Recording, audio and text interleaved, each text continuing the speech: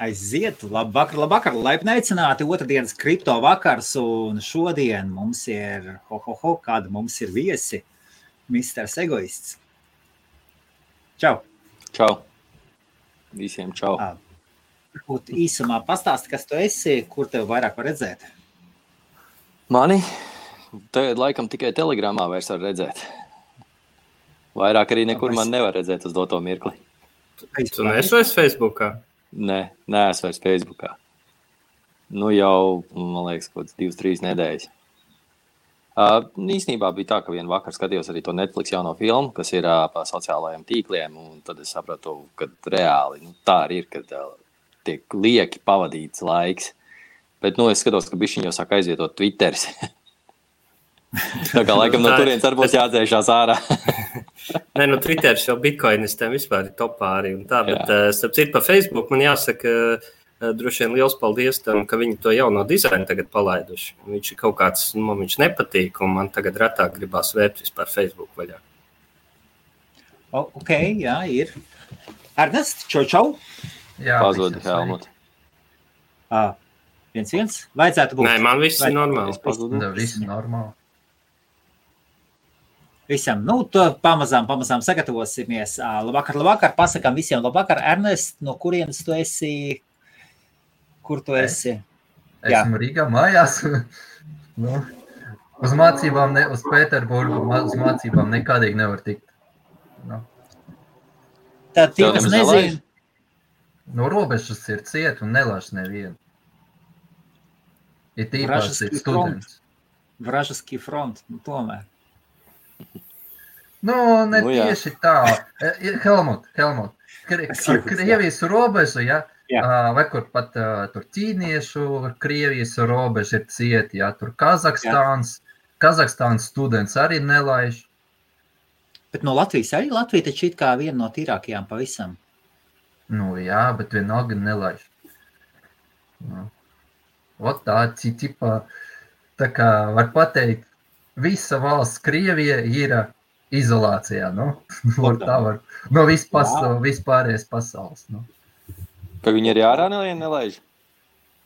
Ārā viņi laiž, ja tu, piemēram, dzīvo Krievijā, bet tu esi Latvijas pilsonībā, tādā gadījumā tevi laiž uz mājām atpakaļ uz Latviju. Bet ja tu Krievijas pilsonis nevar uz ārzemēm aizbraukt?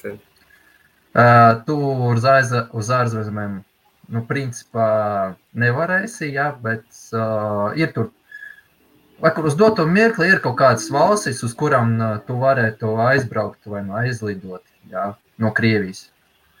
Piemēram, Baltkrievija droši vien. Jā, Baltkrievija 100%. Tur var pat arī ar kājām vienkārši to robežu pāriet un viss būs kārtībā. Jā. Ok, labi. Tālāk mums bez šaubām Misters Bitcoins. Čau. Jūties? Normāli. Tagad normāli, jā. Kas notiek Telegramā? Kas notiek? Lokāla kripto grupa bija tāda. Lokāla kripto Latvija. Un tur bija dalībnieki kaut kādi, kas pamanījās pāris tūkstoši dēļ veikt bruņotu laupīšanu. Nezinu to mērķi, bet izskatās, ka tas ir pat grupā. Vairāk mazāk pasākums. Jā, lai klausītājiem, kas nezinu, lokāla kripto, tā bija tāda Telegram grupa, kur cilvēki var sakoordinēties, kas, grib pirkt bitcoins, pret skaidru naudu vai bankas pārskaitījumu vai vēl kaut kā, vai pārdot, veikt ārpus biržas darījums ar bitcoin, cilvēks cilvēkam. Aha. Okay, lūk. Arī jā. Un ar to tā kā pat viss nebeidzās. Spēknēkši tā tur, bišķi sagriezīšu te. Turpinājās ar to, ka viņi sāka botus pievienot šai te grupai, ņemt tur admin tiesības nebija nokārtotas un ilgstoši. Un tā mazliet viņi atvienojās. Būs atpakaļ tādu labvakar. Man pašam pirmā dzirdēšana, un tomēr Latvijas kripto diķi savādāk mēs to noteikti nevaram izlādīt. Esot kaut kāds baigais plūšķis noskanējis. Es varu, zinu, ka es tur kamēr... Tā, es laikam pazudu. Jā, tu esi atpakaļ. Tu biji pazudis, tagad es atpakaļ. Jā. Hallo. Nu, situācija tāda. Jā. Dzirdat mani? Dzirdam. Tāda, kad nepietika ar to, ka viņi tur bija aplaupījuši, tad, kad viņiem tur pateica, ka tik grupā palaist, ka ziņos policijai vai ko, sāka tur teikt, ka labāk neziņot, tad jau vēl vicis sāks uzkasīties un tā tālāk. Un, kad sapratu laikam, kad tur viss tāpat notiek, kad notiks ziņošana, tad it kā izveidoja drošāku grupu, kur paši sev pa adminiem sataisīja un vispārējo. Tāpat laikā piespanmojot šo lokālu kripto ar daudziem dažādiem botiem, un principā tur tagad ir daudz irāņi un afgāņi un vēl visādi cilvēki vienkārši sabāst iekšā caur botiem. Nu, jā, tur sākās, grupa, kad principā... vienā, man liekas, vakarā, ka tur vienkārši tu redz, ka kaut kāds 100 tev sāk pievienoties un pēc tam sāk spamot, tā grupa palika nelietojama. Un paralēli visi tika spamot pievienoties viņu grupai, privātās ziņās un tā tālāk. Un tur jau bija tā, kad arī izmantoja manus, uztaisīja kopiju, tā kā manam kontam vēl privāti uzrunāja cilvēkus un vēl citu administratoru kontiem un tur tiem lielāko tirgotāju kontiem. Jebkurā gadījumā tas tāds organizēts pasākums bija, jo tur izskatījās, ka viss nedaudz vai vairāk vai mazāk ir sagatavots, jo arī pirms tam šis pasākums. Kaut ko nedaudz draudēt nedraudēja, bet 3 dienas prasīja un teica, ka padarīs spēli dzīvi, ja es nepievienošos kā administrators viņu grupai. Tādā garā. Nopietni? Ar draudiem šitādu prasību? Es pat nezinu, kad mērķi. Jā, tu esi niecība, šitādā garā mēs tev zinām un, Latvieši, ja? Es īsti pat nesaprotu. Man liekas, ka tas... Man liekas, tā pirmā informācija par to laupīšanas gadiem, tur bija runa par kaukāziešu paskata vīrieti. Okay. Un tas, kā tas praksē notiek, cilvēks satiekās pirkt vai pārdot bitcoins un teiksim, viena puse, tur ir abos veidos dzirdēts, kā tas notiek. Tu biji atslēdzies, vienkārši sāk stāstīt par tām pašām laupīšanas metodēm, ka tas viens variants ir, ka tev var cilvēks, tā kā viņš tev parāda, teiksim, iedomājies, tu pārdod bitcoin pret skaidru naudu, cilvēks tev noskaidra parāda, kur ir nauda, bet nauda, teiksim, ir pie viņa rokās, tu viņam pārskaiti bitcoins, un tev tajā brīdī, piemēram, vai iebāž pistoli sejā, vai vienkārši pagrūž un aizskrien prom, un tur pēc tam cilvēks stāstīja, ka viņiem arī ir ārzemēs bijuši tādi gadījumi tā tālāk. Vai otrs variants, laikam viens džeks stāstīja, ka viņam Beļģijā tā savulaik bijis, ka viņš ir pircis bitcoins, un viņš ir kaut kur viņi pat bijuši bankas filiālē pie bankomāta, bet droši vien kaut kādā diennakts, kur nebija cilvēku, kas iedevis naudu. Tie džeki ieskaitījuši naudu savā kontā caur bankomātu, un tajā brīdī, kad viņam jāskaita bitcoin, pagrūduši malā un skrējuši prom. Es teiksim, man tas droši vien, kas pirmais jau ieteikums ir, īpaši ja runa par lielākām summām, tādas lietas vienmēr vajag tikties publiskās vietās, kur ir cilvēki, kur ir kameras vēlams dienas laikā, un varbūt arī paņemt kādu draugu līdzi vai kaut ko. Jo ziniet, diez vai kāds kaut ko tādu darīs dēļ 100 eiro, bet, ja tas ir runa par 1000, tad ir vērts piesardzību ievērot. Un vēl viena, starp citu, metode, kas var palīdzēt, ir, kas aprakst linkā, ir hodl šī platforma. Jo hodl platformā tas nozīmē, ka uz darījuma brīdi bitcoin būs iesaldēti daudzparakstu adresē, kur viena atslēga pircējam, viena pārdevējam, trešā hodl, un ja rodas strīdi, tad tur ir trešā puse, kas tad izskata un mēģina saprast, kam tad īsti bija taisnība šai darījumā. Cik liela šī grupa bija kas tas local kripto? Tā met ārā ik pa brīdiem. Jā, tādiem egoistam. Slikts, laikam internets. Cik bija? Man liekas, 3 cipāru skaitlis tur bija cilvēki, ne? Kaut kādi... Tur 4 sapratu, ka 4 par... Nē, es domāju, pat cilvēks. Summa bija 4 cipari, jā, bet ne, pat cilvēku skaits grupā, man liekas, tur bija 100. Tur. Jo es vienkārši tagad, man tiešām, tā grupa vecā ir tagad nolikvidēta. Bet ja Bitcoin Latvija, tūlītās atradīšu, ja Bitcoin Latvija grupā ir 193 cilvēki, tad, man liekas, tā trading grupā bija mazāk. Es, protams, varu kļūdīties. Lokāli kripto bišķiņ vairāk bija 240. Tur pat bija vairāk kā tur Bitcoin jau Latvija, jā, mirušie konti liela daļa bija, Jā. Tur ir lieta. Tur mešiem ilgi nebija, un tagad arī viņi tur sākais. Viņi reāli pārkopē, viņi izdarīja beigo muļķību. Viņi vispirms iespamoja bota tos spamu ar tiem kontiem iekšā, un pēc pārkopēja ar viņiem iekopēt tiem kontiem savu. Turpin, Kristap. Jā, šeit ir interneta problēmas mums. Es jūtu, kā man liekas, pa lielam arī izstāstīju. Tas droši vien ir, kāpēc man bija doma, ka šo tēmu vajag pacelt, lai cilvēki zina šobrīd, kad ja ir kaut kādas, ka tagad var būt visādas Telegram grupas, un teiksim, šī grupa, kas iepriekš bija, tur bija, teiksim, admini bija zinām cilvēki, tur viss bija ok vienmēr, bet tagad, ka ir jāuzmanās, ja jūs kaut kādās visādās grupās liek iekšā. Un vēl viena lieta Telegramam uzstādījumos, es tagad arī nomainīju, viņam ir tāds uzstādījums, ka var uzlikt, ka tev tikai kontaktu var pievienot pa taisno grupai bez tavas piekrišanas. Jo patiesībā jau apčakarēt tev var ļoti vienkārši. Tev teiksim, kā tu skaties grupā ir kaut kāds tur logotips un kaut kāds nosaukums. Neviens jau neiet settingos skatīties precīzi tur to adresi un identifikators un tā tālāk. Es jau principā varu uztaisīt, paņemt, nokopēt to tavu logotipu, uztaisīt to titlu, tā kā virsrakstu identisku. Tur var būt ielīduši cilvēki, kas teiksim, tieši tāpat tās tēlo zināms cilvēkus. Tā kā, sakot, esiet piesardzīgi. Droši vien. Labi, jā. Droši vien, zin kā, kas vēl tāds ieteikums, nepievienosies, jā. Viņš nepievienosies vairāk? Jā, nevarēs, viņš saka, droši vien nesanāk, viņi visu laiku met ārā. Aiziesim mazliet viņu atpakaļ. Cik tā bija latviešu grupa, jā? Jā, tā bija tīri tāda lokālā grupa. Tur arī bija? Nē. Ernests parasti visas šitās grupas zina.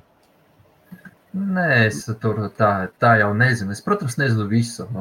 Kā es varu zināt visu? Ernests jau vairāk arī. Ernests jau vairāk, viņš specializēs tur tradings biržās, tā ir bišķi cita lieta. Tur cilvēki spekulē, un tur šajās grupās tu nepārdod bitcoins lielākoties kaut kādām spekulācijām. Nē, tu vari kaut kādā ilgākā periodā, jo īsā periodā tev nebūs likviditātes, tev tas notiks lēnām, viss tas vairāk ir, es gribu vai man vajag bitcoins kaut kam, vai arī es gribu nopirkt bitcoins un nezinu, turēt gadu tagad.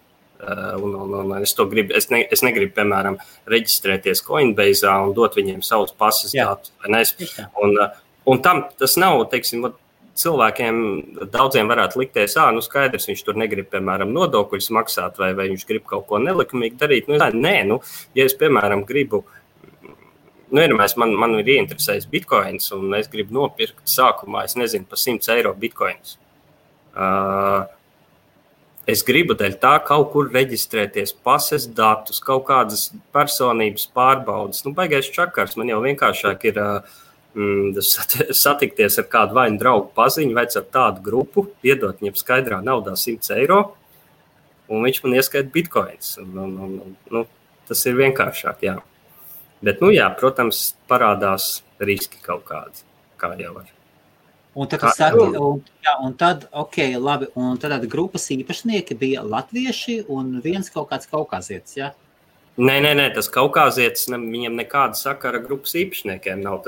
Vai tu domā to jauno grupu, ko uztaisīja? Par to jauno es nezinu, bet tas viss sākās, tas kais ar to, ka viens cilvēks iemet lokāla kripto grupā, ka rekur ir tāds un tāds džeks, Kaut kur jūrmalā dubultos, laikam, tas darījums notika. Jā, viņi satikās. Kad satikās vienu pusi iedod, un pēc tam tev iebāž pistoli sejā un aizskrīt prom. Jā. Pat nav ko skriet.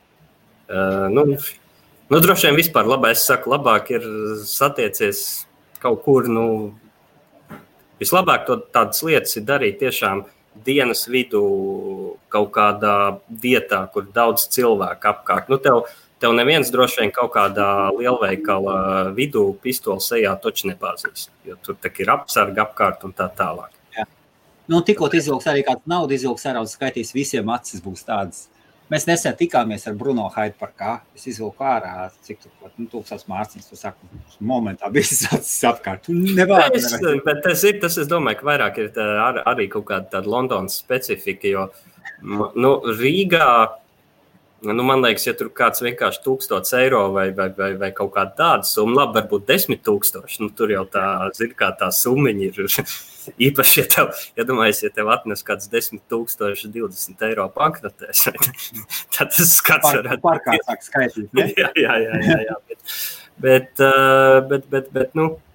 man liekas, ka vienkārši Rīgā cilvēki tā kā ikdienā tomēr biežāk veic skaidrs naudas darījums nekā Londonā joprojām.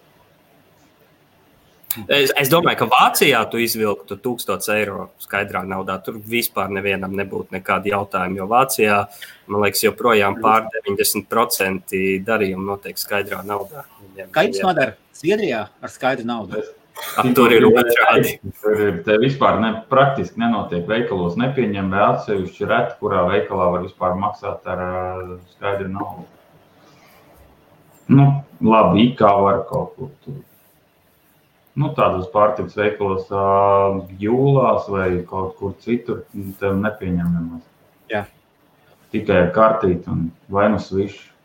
Te, kas saka, uz ielas pie kafejnīcas bija tas pasākums. Tas, dubultos, jā, okei. Bet, zin kā, tomēr man grūti, zin kā, es neesmu baigais eksperts, pat tā kā teiksim, ir dubultos, jo cik tā centrāla iela, cik tur ir cilvēki apkārt, jo, ir jau starpība arī Rīgā, vai ne, vai tas ir kaut kādā, nezinu, tu esi Doma laukumā vai kaut kādā, vai pie, nezinu, universāla veikals centrs vai kaut kāds kur ir daudz cilvēku, vai ne, pat labi, tu vari kaut kādā kafejnīca mazā Vecrīgas Šķērsieliņā, lai gan arī tur ir viena tāda lieta. Tur ir plusu droši vien mīnus, no citām varbūt nepatīk skaidri naudu zem kamerām, bet no otras puses, kad, ja tu esi vietā, kur ir novērošanas kameras, ja tev iebāž pistoli sejā, tas var vēlāk palīdzēt. Ja tu ej ar iesniegumu policijām tā tālāk, jo tad tas tomēr ir nofilmēts. Laupīšanas jau notiek katru dienu visādas. Tagad nāk kriptovalūtas, tagad arī kriptovalūtas laupīs. Tieši tā. Jāatcerās, ka šis jau ir, šī lieta jau nav tieši bitcoinam un kriptovalūtām specifiski. Tikpat labi es pārdošu kaut kādu, mobilo telefonu. Es pēc sludinājumu SS.com vai ne, es pārdošu mobilo telefonu, piemēram. Tur jau tieši tas pats var notikt. Tieši tā pati situācija. Ir automašīna vai nekustamo īpašumu nevar notikt, jo tur ir juridiski pārrakstīšana, bet ar jebkuru tādiem darījumiem, šie riski jau ir principā identiski. Ļoti labi. Pirms mēs ejam tālāk. Ko vispār visi kopā domā par Monero? Varbūt šoreiz iesāksim ar Ernestu, tad Madars un tad Mr. Bitcoins. Ernest. Ko es varu pateikt? Tieši uz doto mirkli es pat nesakoju tieši tur Monero, tieši. Es pārsvarā vienkārši skatos pēc Bitcoin tur grafika, kas notiek ar viņu un tā viss. Jo tāpēc, kā, ko var pateikt, jebkurš tur altcoins, skatoties pēc Bitcoin kustības, vai kritīsies, vai augs, Tāpēc pārsvarā es tā neskatos tur ziņas, tur ir īpaši tur visādām dažādiem tur altcoiniem vai kriptovalūtām visādām.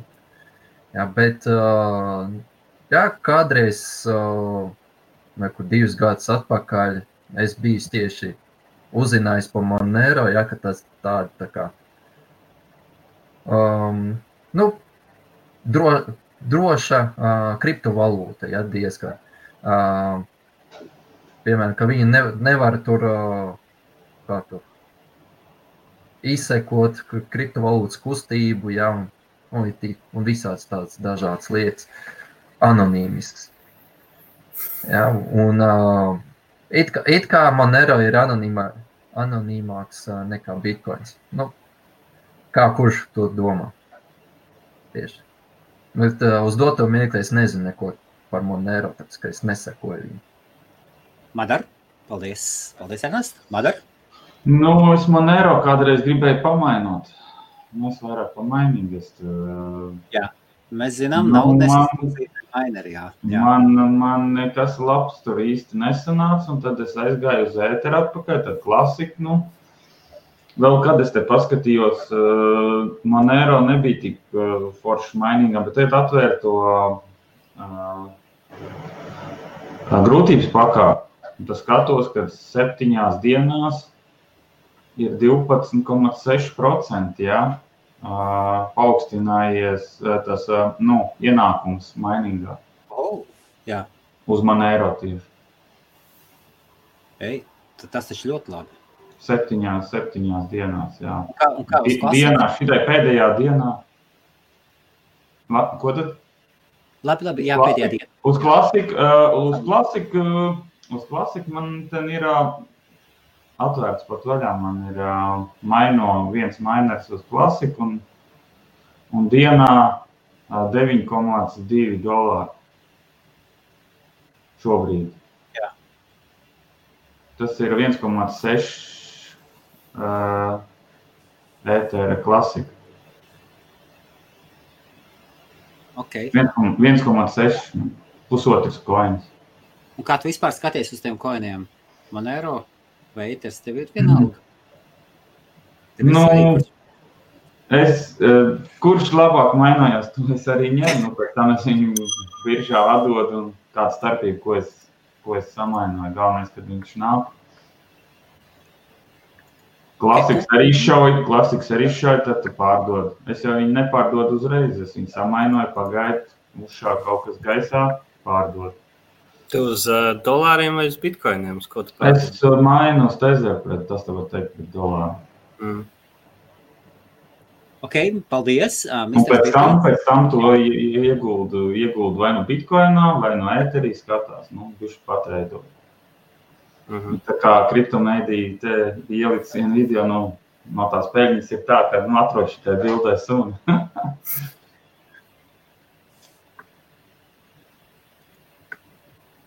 Super. Bistrs Bitcoins. Kāds jums skats uz Monero?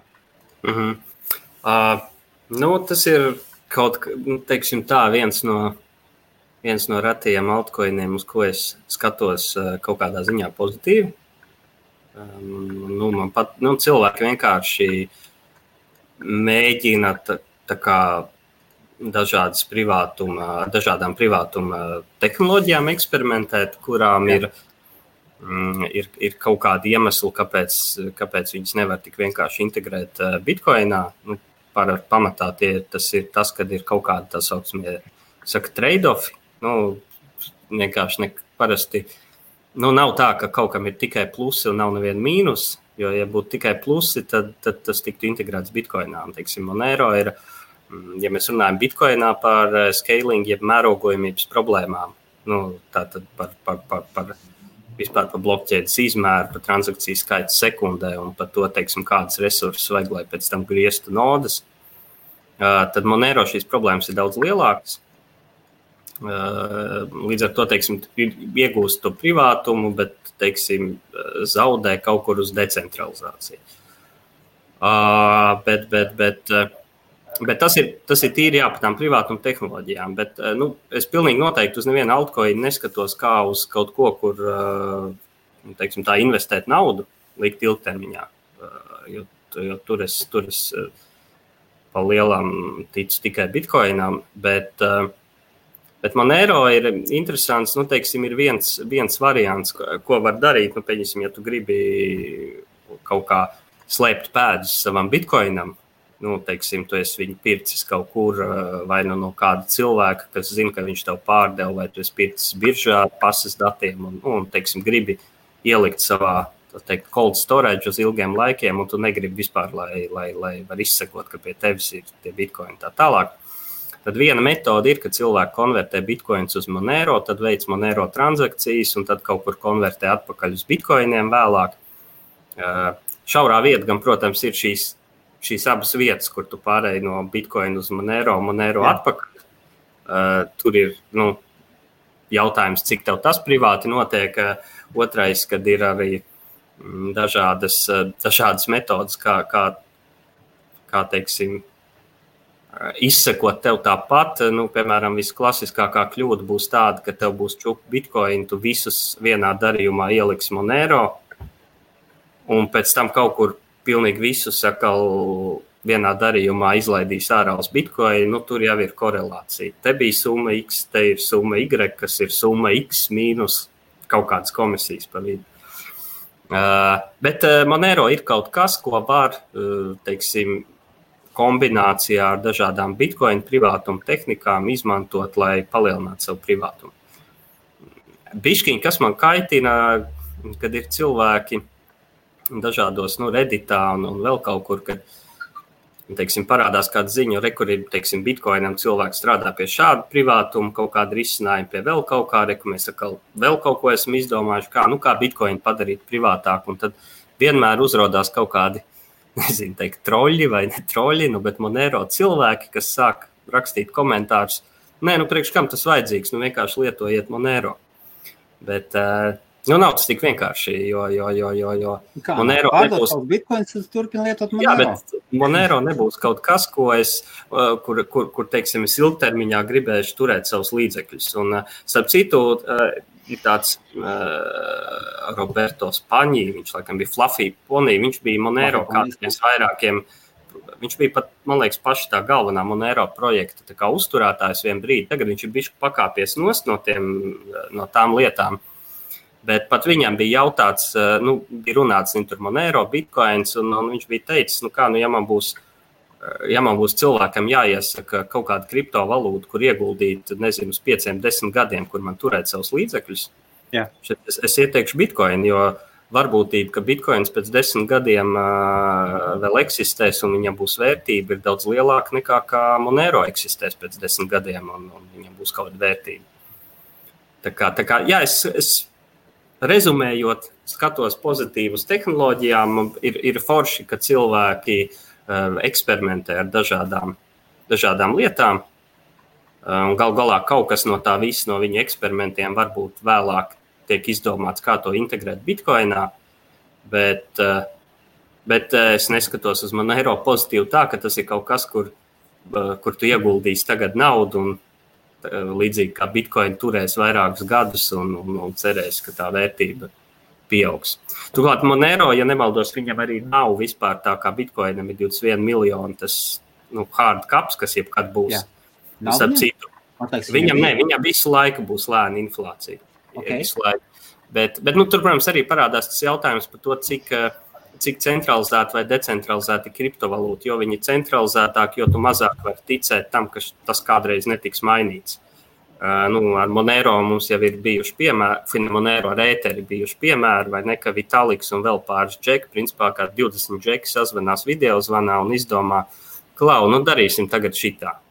Viss saka, ja Vitaliks tā saka, tad darīsim. Jā, un sapcīt pa Bitcoinu, ja nemaldos šonadēļ vai pagājušajā nedēļ tika samainoti 18,5 jau miljonu Bitcoinu. Okay. Tas ir tā, lai cilvēki daudzi varbūt palaiž garām to līkni, kā tiek emitēta Bitcoin. Kopā būs 21 miljonus Bitcoin pēc vairāk kā 100 gadiem. Bet jau šobrīd tas ir pirmie tā kā gandrīz 11 Bitcoin, vairāk kā 11, gandrīz 12 Bitcoin eksistences gadi, vai ne, 9. gada janvārs bija. Jau ir samainot 18,5 miljonu no 21 miljonu. Tā līknīte ir tāda, viņa sākumā bija strauja, un tad tagad jau viņa tā ļoti lēnām aug un augst. Un kā mēs zinām, reizi 4 gados šī inflācija krītās uz pusi. Īsumā tā. Ja, un pa Monero man jau patīk tas, ka es skatos vienmēr, ko Ziemeļkoreja dara. Ja tie žipčiki, tie ir tie galaktikas laupītāji. Tie ir šī gadsimta lielākie laupītāji, tādi, oficiāli, ja. Ziemeļkorejiešu bandas un viss, kas visas tās lielās aplaupīšanas, kas notiek, aizved beigās uz Ziemeļkoreju. Tad ir skaisti. Un Ziemeļkorejā, lai viņi iegūtu tīru kriptovalūtu, viņiem bez šobām ir jāmaino viņa. Un, sakarā to, ka valsts var iedot bezmaksas elektrību, tad mauciet bērni. Un, cik es saprotu, Ziemeļkorejā maino tikai Bitcoinu un tikai Monero. Viņiem jau ir tas lielākā daļa koncentrējas uz Bitcoinu, bet Monero tas tādiem tekošiem izdevumiem mauc. Jā, tas citi ir interesanti, par šito arī ir jau runas, kad arī Venecuēla to valdības līmenī jau dara, jo šīs valsts, kas ir zem starptautiskām sankcijām, principā starptautiskām, viņas ir zem ASV dolāru, zem ASV sankcijām, kas viņus principā diezgan izslēdz no jebkādas starptautiskas tirdzniecības. Un tad šis Bitcoins un Monero, tas viņiem ir viens veids, kā viņi tomēr kaut kādus starptautiskus darījumus var veikt, apējot šīs sankcijas. Starp citu, Venecuēla tagad ir, man liekas, bija arī pagājušā nedēļa bija tā ziņa. Venecuēla ir izdarījusi tagad tā, ka tur, visu laiku tos minerus ķerstīja, bet tad viņiem atņēma minerus, tad parasti jau tie policisti paši tur sāk mainot un tā tālāk, jo visi jau grib nopelnīt un dzīvot labi. Bet tagad Venecuēla ir izdarījusi tā, ka viņiem ir oficiāls Venecuēlas valdības mainīga pools. Un ja tu esi Venecuēlā un gribi mainot Bitcoinu, tad tu to drīkst darīt tikai caur šo Venecuēlas valdības oficiālo mainīgu poolu, kur, protams, viņi paņem kaut kādu traknu procentu pirmkārt, otrkārt, viņi redz, kurš to dara. Un ja tu maino kaut kā necaur viņiem, tad tev draud sodi. Vai ne? Ernest, bija paši to dzirdējis? Nē. Vai nav prātīga pieeja, vai ne? Izmantojot mūsu pūlu un viss. Jā, pie diktatūras tu to vari arī izdarīt, vai ne? Es nav obligāti pie diktatūras, ja, vienkārši var pateikt, mums ir legalizēta tāds pūls, ejiet uz turieni, ja jūs ne, tad būs sots. Viss. Es domāju, ka Lukašenko mierīgi varētu. Mierīgi varētu. Ja tu parādīsi... Uzliec 2% transaction fees un... Paklausies man. Vienkārši sanāk tā. Vienalga, kaut vai tur legālais ir viens pūls, ja, piemēram, Latvijā uztais, ja. Un kaut kāds cilvēks otru pūlu uztaisīt. Kaut vai, labi, okei. Piemēram, tur, mums te ir demokrātija, bet vienalga. Saka, tur, vekurums legalizēts, ja, tikai tur jūs varat mainot un nekur citur. Ja jūs ja mēs uzzināsim, ka jūs mainojat kaut kādā citā pūlā, ja, mēs jūs sodīsim, ja, tur, piemēram, un pēc tam rāda tur cilvēkiem, ka vai kur tāds sods bija izmaksāts, vai kur, piemēram, kaut kādu cilvēku vispār uz cietumu, tur, ja, pilnumāts konfiskācija. Jā. Tik tur, piemēram, 10 cilvēkus tāds, piemēram, parāda, ja, un cilvēki, viņi neizmantos citu pūli, tikai tu šito te legalizētu. Tāpēc, ka viņi saprot, ja tevi, ja uzzinās, valdība uzzinās, ka tu maino kaut kādā citā pūlā, viņš zina, ka viņš saņem sodu. To patiesībā, jebkura valdība var īstenot, ja viņa pasaka, ka mēs, ka valdība subsidē daļu no elektrības cenas. Un tad pateikt, mēs jums subsidējam elektrību un jūs mūs izmantojat. Bet es gribu teikt, kāpēc, teiksim, Latvijā to teiksim, pieņemt var. Politiķiem viņiem nav aizspriedumi pieņemt reizēm ļoti stulbus likumus, absurds likumus un tā tālāk. Bet Latvijā ir divas lietas. Likumu var pieņemt, bet tas jau nenozīmē, ka par to nevar cīnīties. Pirmkārt, Mums tomēr ir tāda iestāde kā Satversmes tiesa, kur tu var mēģināt apstrīdēt jebkuru likumu, kas ir pretrunā satversmei. Otrakārt, mums jau ir, kā Eiropas Savienībā, mums jau ir brīvais elektrības tirgus. Es teiksim, kādā sakarā valdība varētu man ierobežot, kā es tērēju elektrību, ko es pērku no igauņu firmas. Teiksim. Protams, tur var izdomāt, teiksim, globālā sasilšana, jo tu tur ar maineriem CO2 tur izdomāt var. Bet es saku, ka, teiksim, atšķirībā no tādas Venecuēlas vai Baltkrievijas, kur viss būtu skaidrs, tur ir lēmums pieņemts, un tagad būs šitā, jā. Un ja ne, tad ar steiku pa muguru. Jā. Labākā gadījumā. Un tajā pašā brīdī visai pasaulē pateikt, brauciet pie mums, mums ir lūdzu, mēs jums nodrošināsim pat vietu, viss. Jā, un jebkurš uzņēmējs, kas ir mainīgā, ja viņš redzēs, ka viņš tā var dabūt labāku peļņu kā citur, viņš ļoti, 90% aizbrauks to darīs, un Baltkrievs, starp citu, jā, viņiem ir atomenerģija tomēr, kas ir viena no lētākām enerģijām. Labi, ogles ir vēl lētāk, bet ogles mums tik daudz nekurina vairāk. Bet es vienkārši saku par to, ka, teiksim, Eiropas Savienībā būtu pamats to apstrīdēt. Galvā pat, ja tev Latvijas, teiksim, tev pat ir divas iestādes, kur tu vari iet sūdzēties. Tev ir Satversmes tiesa par jebkuru likumu, un tev ir Eiropas Savienības vēl tiesas, ja tu pasaki, ka šis ir pretrunā Eiropas Savienības kaut kādiem. Un tur bija konkrēts piemērs. Kādreiz bija liela diskusija, ko katra valsts darīja savādāk. Ja tu nopērc bitkoinu un pēc tam pārdot bitkoinu, vai tev jāmaksā PVNs? Un Latvija bija viena no tām valstīm, kas teica, ka jā, tev ir jāmaksā PVNs. Un tad tu vienkārši paskaties, tu saproti, ka tev reāli legāli spekulēt biržā ar bitkoinu uz bitkoinu cenu ir pilnībā nereāli. Tev peļņa ir jāiet tur N10%, lai tev vispār kaut kāda peļņa palika. Lūk, un bija arī Zviedrija, tāpat tās kā Zviedrija, Latvija, Igaunija, vēl pāris valsts bija. Un viens Zviedrs šo iztiesāja. Eiropas Savienības tiesā bija vesels lēmums, un pēc tam arī Vits dabūja sekojot tam, tāpēc mums ir šī kriptovalūta, tā kā ir kvantu fizikā, ir, ka te ir tā duālā daļa, ka tu vari vienlaicīgi būt tā kā tur bija, ka tev fotons ir vai ne, un viņš ir arī tā kā daļiņa vienlaicīgi. Ja? Okay. Atkarībā no tā, kā tu viņu vēro. Mums bitkoinam ir tā duāla daba, viņš ir prece. Līdz brīdim, kad tiek izskatīts PVN, tad viņš kļūst par finanšu instrumentu. Bet pārējos gadījumos bitkoins nav finanšu instruments, tā ir prece. Ernests, Madar, kā būtu, ja tev pateiktu Zviedri, dārgais Madar, mēs esam lietas kursā, ka jūs nodarbojaties ar mainingošanu, mums ir pūls izvēle, valsts pūlu 3 izvēles, un būs sociējus izmantots ar kaut ko citu. Vienmēr ir likumi. Tiek apdrošināta. Viņas Zviedri pateic tā, ir tas, kas tagad ir. Mums ir tiek apdraudēta nacionālā drošība. Tas, ko amerikāņiem viss. Es noteikti to nedarītu. Es nemainot. Viņi pateikt 2% tev būs. Tu nevari mainīt. Es nemainot, ja man tas nepatiktu vai arī nebūtu izdevīgi.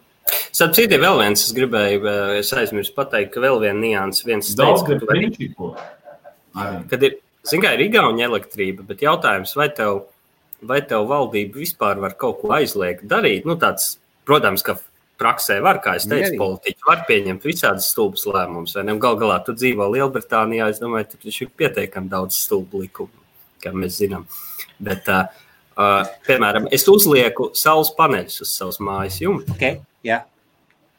Vai valdībai, tā loģiski pieņemot, kāda valdībai ir daļa, kā es tērēju elektrību, ko es pats saražoju ar saules paneļiem. Pēc veselā saprāta spriežot, protams, ka nekāda daļa. Es neesmu saistīts ne ar elektrības tīklu kopējo, ne ar ko. Ja tu viņu nelaidi tīklā. Jā, ja es viņu nelaidu tīklā. Starp citu, kādreiz es biju skatījies, tas vēl bija 17. gadā, kad bija par saules paneļu vispār likšanu Latvijā, un tur bija tā, ka, ja tev paliek pārpalikums, Ja es toreiz biju reiķinājis, tev izdevīgāk ir griezt minerus nekā pārdot elektrību atpakaļ tīklā. Jo tur bija tāds absurds, man liekas, joprojām, ja tu pārdod savu to pārpalikšo saules enerģiju tīklā Latvijā, tev OIK neviens par to nemaksā. Bet tagad tu pēc tam, kad tu viņu pēc atpakaļ, tad tu dabū samaksāt OIK. Plus vēl tu maksā par tīkla izmantošanu. Jā, nu tur, respektīvi, tev to enerģiju vai nu uzkrāja vai tērē kaut kā, bet pārdot tīklā atpakaļ. To ir izdevīgi darīt lielajiem džekiem. Tev ir mazo džeku, kā parasti pēc pilnas programmas paņem. Jā, kā mazā ezera. Madar, tu dzīvodams Zviedrijā iet sūdzēties? Reku tev būtu piedāvājums. Kā? Tev reku Misters Bitcoins saka, ir tiesas, ir Eiropas tiesa, ir vietējā tiesa, policiju.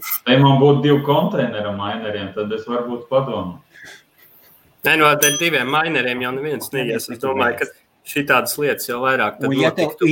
Un tagad Madar iedomājies, ja tev būtu 2 mineri, 2 konteineri, tu tiešām ietu tiesāties ar 2 konteineriem? Kāpēc ne? Tāpēc, ka valsts to likumu uztaisīs īpaši priekš tevis. Bet tur vajadzētu konsultāciju un tad apdomāt. Es domāju, ka tur jau, šādos gadījumos jau Helmuta pilnīgi, prātīga rīcība ir, ja tu esi tāds mineris ar 2 konteineriem un pieņem kādu likumu, kas tev reāli bojā dzīvi, un tev tu redzi, ka varētu būt pamats to apsūdzēt, tad, manuprāt, visprātīgākā rīcība meklē tuvākā apkaimē un citur Zviedrijā vēl maksimāli daudz džekus ar 1-2 konteineriem. Un tad ejiet kolektīvi to visu darīt. Jo vienam jau ir grūtāk kaut ko vienmēr izdarīt. Labi, mums ir šeit tāds komentārs ASV dubultais nodoklis. Daudz raudāja. Nodokļi. Labi, mums vēl minūtes 15. Ernest, kas jauns tradingā? Kas labs ir? Kas notiek? Tagad vispār, ko es varu tagad labu pateikt, kur nafta vispār jau ies uz leju, kritīsies. Tu saki, ka vajag šortot naftu, ja? Jā, naftu vajag šortot. Un zelts, ar zeltu uz doto mirkli nevar neko pateikt. Jo viņš turpu šurpa tagad zelts kustās, uz doto mirkli var pateikt, ka lielākoties ies šortā. Šortos. Sudrabs? Sudrabs kopā ar zeltu. Nē, bet sudrabs mēdz būt parasti, cik es esmu sekojis, ka sudrabs mēdz būt volatīlāks, svarstīgāks tomēr par Nē, tur ir jāskatās tieši, vispār ir tāda lieta, vai kur tagad viss fabriks, kā 2. vilnis Eiropā. Izolācija atkal varbūt būs. Tāpēc visas firmas, kompānijas, fabriks, viņas taisīsies ciet. Tādā gadījumā, kam ir vajadzīgs sudrabs? Sudrabs laikam bija tomēr vairāk kā zelts tika lietots, lielāks procents kaut kur industrijāli. Industrijā tā kā arī ir, tāpat tās varši, ir arī. Tāpat tās. Tāpēc vajag tieši skatīties, kas notiek pasaulē. Vai kur Eiropā tieši taisīsies cieta izolācija, tādā gadījumā kompānijas taisīsies ciet, tur varš, tur zelts visticamāk augs, sudrabs kritīsies, varš kritīsies, nafta kritīsies, un arī tur ļoti daudz tur kompānijas, kuras arī nestrādās, arī tāpat tās akcijas arī kritīsies. Fondi indeksi, kā S&P 500. Teslas akcijas arī nav stipri kritušās? Nē, Teslas akcijas vispār tikai viena auga. Kad es kaut kad skatījos, bija 400, man liekas, par akciju. Tagad ir 440. Tad ir audzis, kad es kaut kādā. Teslas akcijas, tas viņas nevienmēr seko veselam saprātām. Viņas vairāk seko Ilona marketītī. Es varu paskaidrot apmēram, kā es domāju, kāpēc Teslas akcijas aug vien augstāk un augstāk. Tikai vien pampojās. var pateikt tā. Tāpēc, kā Teslas akcijas cilvēki pērk tieši Ilonam Masku, var pateikt tā. Ja? Tas ir Ilona Maska visādas tur kompānijas, kuras viņš tur ver vaļā, ja tāpatās, vai kur tur arī šitās visādas projekti, ja, kā Starlinks, tur, kā SpaceX akcijas, un SpaceX akcijas, tak uz doto mirkli nav. Tak SpaceX akcijas uz doto mirkli nav. Un tu zini, kāpēc nav un nebūs? Tāpēc, ka... Būs. Tāda lieta, ka būs. Domā, ja? Es pieņemu, ka tur liela daļa ir saistīta bišķi ar to, ka SpaceX arī, piemēram, viņiem vieglāk operēt kā privātam uzņēmumam. Pirmkārt ir tas, ka Ilons Masks tomēr grib uz to Marsu lidot. Ja viņi būs publiska akcijas sabiedrība, tad viņam būs akcionārs spiediens koncentrēties uz peļņu, nevis lidot uz Marsu. Otrais, viņiem ir kaut kāda arī... Starlinks jau arī SpaceX projekts, jā, viņš jau nav kāds višķs uzņēmums. Jā, Starlinks, tas ir tas, kas viņam var nest naudu. Bet tur arī ir kaut kāda, labi, laikam tas netraucē kotēt biržā, jo visādi Boeing jau kotējas, ka viņiem ir militārie kontrakti daudz. Zini, kad SpaceX-ā tu nevari strādāt, ja tu neesi ASV pilsonis, atšķirībā no Teslas. Tu var būt... Varbūt ir kaut kādas atšķirības, ja, tur kaut kā tajos projektos, jā. Bet vienalga, uz doto mirkli vienkārši cilvēki iet iekšā Teslas akcijas, tāpēc, ka viņi nevar iet iekšā SpaceX akcijas, Starlinka, Hyperloop, jā, un tā tālāk. Viņi iepās naudu tieši tajā. Labi, Tesla ir kā baznīca, un tas ir Aglonas svētais gājiens. Kad viņš apstāsies tur basām kājām, viņi dragā pa to grandu ceļu un iet, viņiem vienalga, kur viņi iet, viņi tik iet uz priekšu. Citu, Helmut, es domāju, kad ir arī kaut kāds jautājums, cik liels tas ir tas pārklājums, bet cilvēki, kas pērk Tesla akcijas un cilvēki, kas pērk Bitcoin, ka viņi arī par kaut kādai daļai pārklājās. Var pateikt, jā. Cilvēku psiholoģija ir apmēram vienāda. Zini, kā ir ļoti grūti atrast, cik ar Bitcoin cilvēkiem, ja parādās tēmas, tur Ilons Masks, SpaceX un tā tālāk, pamatā Bitcoinisti visi ir fani pa Ilonu Masku, pa to, ko viņš dara. Jo viens ir Bitcoins, ir saka, mēs esam nākotnes nauda. Eterīs arī ir fani, var pateikt. Nē, labi, tur grūti ir, protams, man arī, zini, kā man kuram no bērnības nav paticis kaut kādi kosmiskie lidojumi un tā tālāk, vai ne? Un tagad ir viens džeks, kas ņem un to visu attīst privātā kārtā. Un dod mums cerību, ka mēs varbūt varēsim uz Marsu vēl aizlidot. Tad, kad mēs runājām par tiem mining pooliem, kad tur Venecuēla pakļauj, ja, tur iedod savu poolu valstī.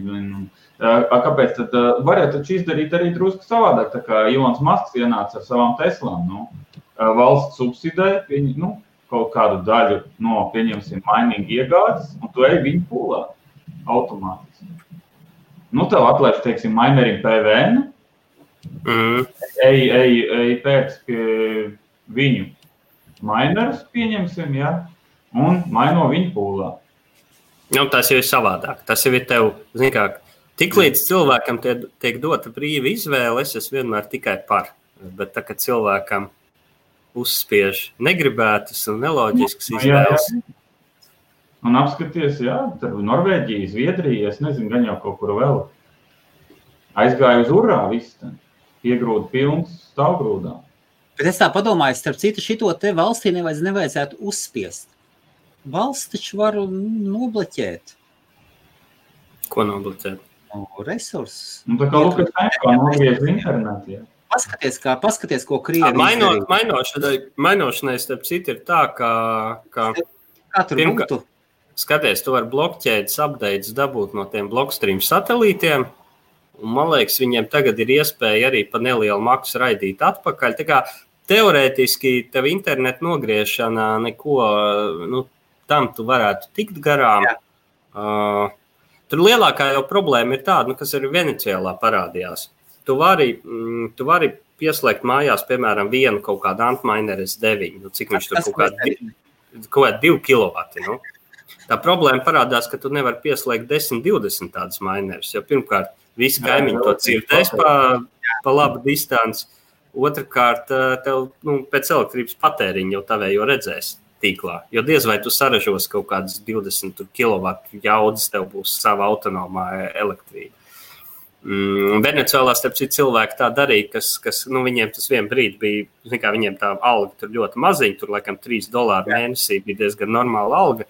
Daudz cilvēku teica, man jau viena alga ir īstenībā, es saprotu, ka es riskēju cietumsodu, bet ja šis ir vienīgais veids, kā man pabarot ģimeni, tad man diezgan viena alga ir tas cietumsods. Un, ko cilvēki darīja, ka tu uzliec vienu maineru savā mājā, otru tu aiznes pie vecmāmiņas, noliec mājā, trešo tur pie kaut kāda drauga, tādā veidā kaut kādā.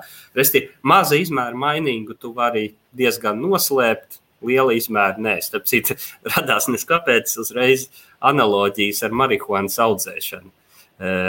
Nav dzirdēti gadījumi, kad policija izņemtu, kādam, kas ir vienu podiņu mājās ar marihuānu iestādījis, bet kaut kādu industriālu fermu, kur tu audzē, hektāru ar stādiem, viņi ļoti grūti noslēpt.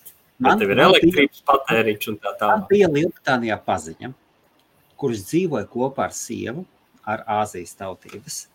Un viņš dzīvo tagad ar viņu kopā, un viņa zina, ka viņš ir aizgājis mūzikā, mākslā, un turēties no kā džeka pa gabalu.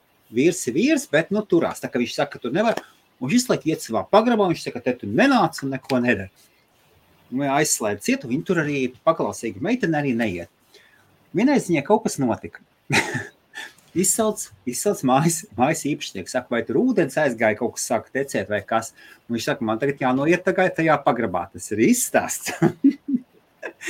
Viņš saka, jā, bet tur ciet man vīrs, es nezinu, kas tur ir, man vīrs nelaiž iekšā. Viņš saka, es varu attaisīt vaļā, tur viegli, tur atskrūvē skrūvīts un noņem to atslēgu, tā kā pumpiņu. Bez šaubām, jūsu māja, viņš attaisa, noiet lejā. Cilvēka augumā viss pagrabs. Viss pagrabs pilns audzēja džeks sev apakšā. Var?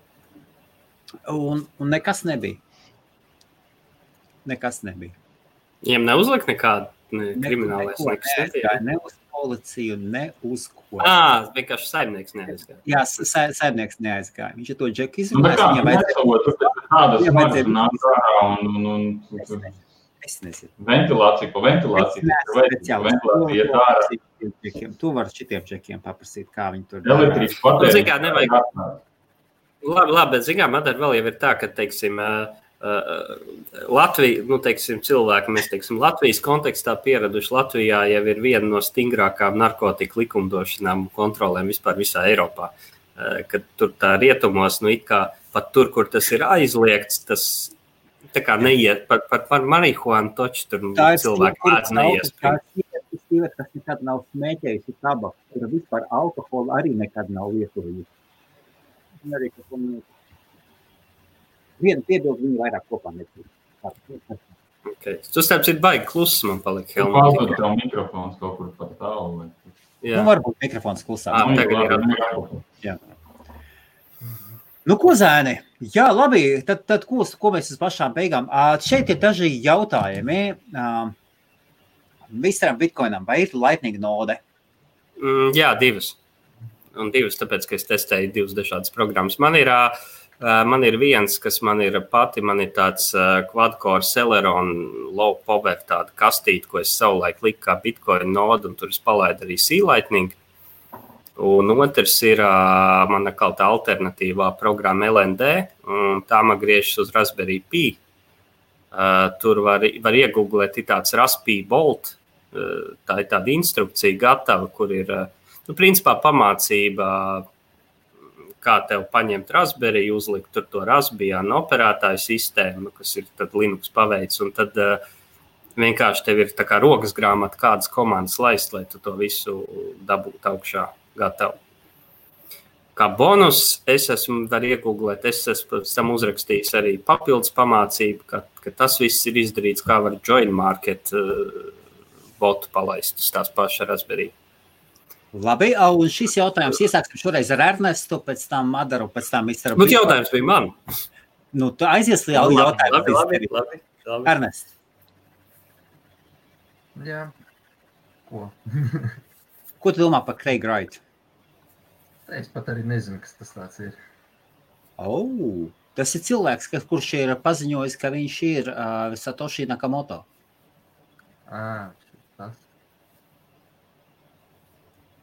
Es domāju, tas ir vispārībā kaut kāds fakes vispārībā.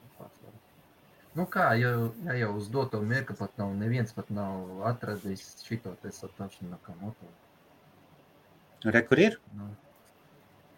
Viņš pats atrada.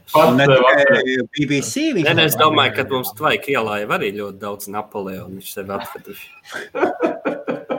Tāpat tās, ja kurš cilvēks var pateikt, ka viņš ir Satoshi Nakamoto vai kaut kā, Jā, vai pat tāpat tās, ja kurš cilvēks pateikt, ka viņš ir Hitlers, kurš no otrā pasaules kara vēl dzīves ir palicis,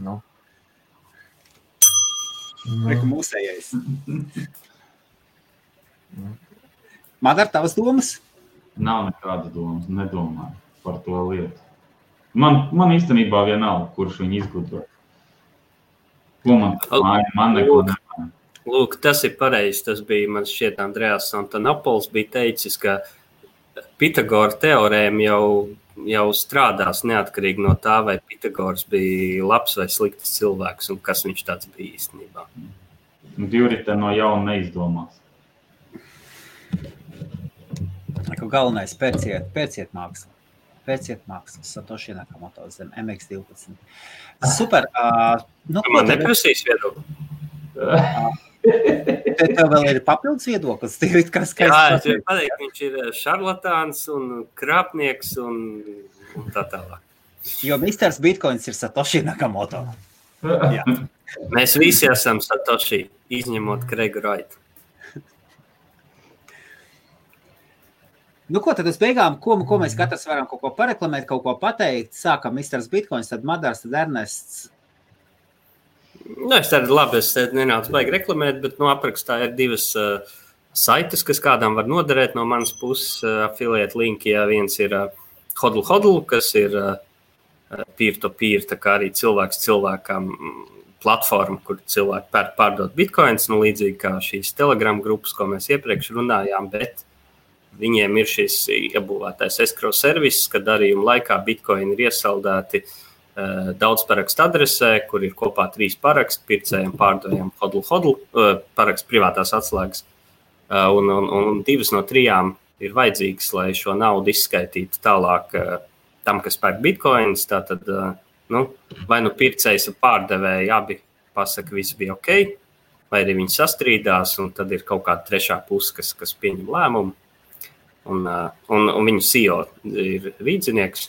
Arī tur ir kāds Latvijas saknes, kāds sarforši. Tie paši džeki, kas Baltika Honey Badger konferenci organizē, kura šogad, diemžēl, dēļ visiem zināmiem Covidiem tika atcelta, bet cerams, ka nākamgad būs atpakaļ ar dubult vērienu varbūt. Otrs ir Purs.io, tas ir atkal tā ir tā kā vietne, kur ir iespējams pasūtīt lietas no Amazon, maksājot ar bitcoin un dabūt 10, 15, 20% no cenas. Super, Madar? Ko es varu pareklamēt? Es Guntu varu pareklamēt. Manshop.lv. Starp citu... Pirmais mineris man bija no Gunta daļām. Un tā ir mums sākās pirmā kripto laiviņa. Kripto laiva arī sākās. Ne tā pirmā, viena no pirmajām. Bez šīs kompānijas visdrīzāk mums nebūtu tik kvalitatīvi. Tas ir viens no stūrakmeņiem IBF Kriptovakariem. Viennozīmīgi Mindshop.eu. Viennozīmīgi. Nobešaut. Mr. Bitcoins. Naudnes. Bet varbūt tas arī te nebūtu. Viski šie dēmoni. Skatot, arī Facebookā ir Gunts liek iekšā mineris un tādi, nezinu, kā viņam tur dzesējās, nav kontakti bijuši, nav runājis. Man jau liekas, ka baigi viss kompakt tur ir salikts, ka tur temperatūra, bet var jau būt, ka tur visi ventilācijas ir pietiekoši, kad dzesē Bet, izskatās smuki, jā, tur viss ir tā kā kompīts. Ernest, ko jūs pateiktu? Es sevi pareklamēšu. Jā, šābā.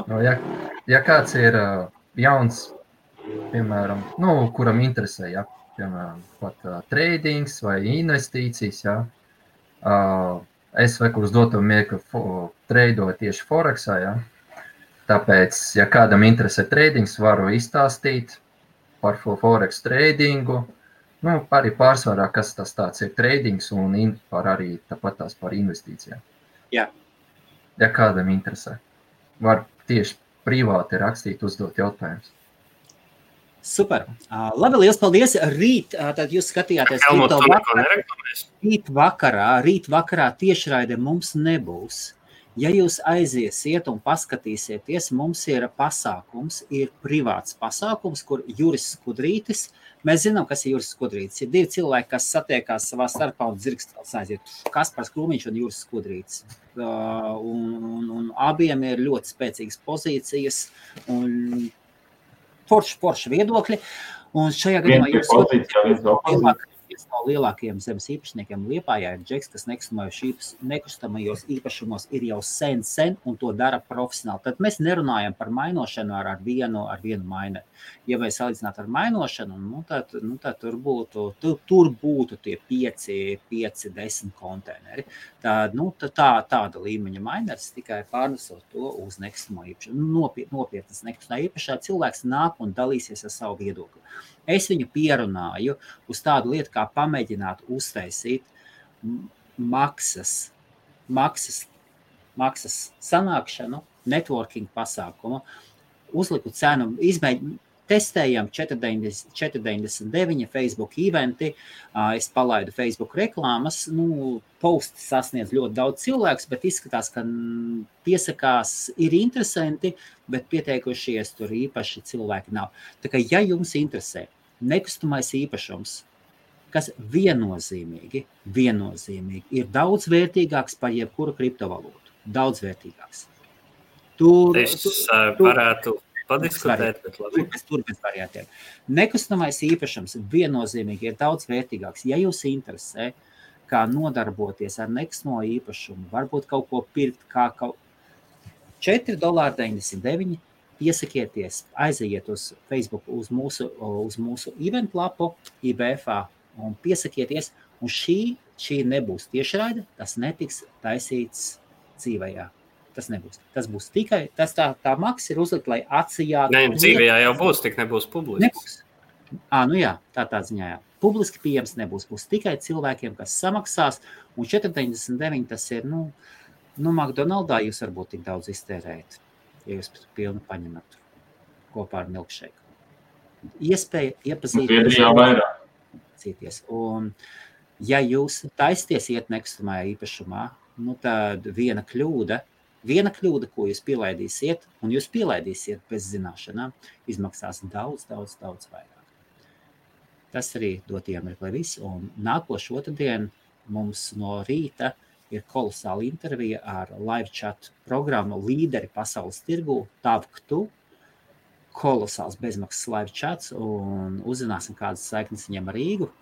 Un no Austrālijas Adrians nāks un pastāstīs un parādīs un atbildēs uz mūsu jautājumu. Tas būs ļoti interesants. Reko, Helmut, Satoshi MX12 arī tev nepiekrīt.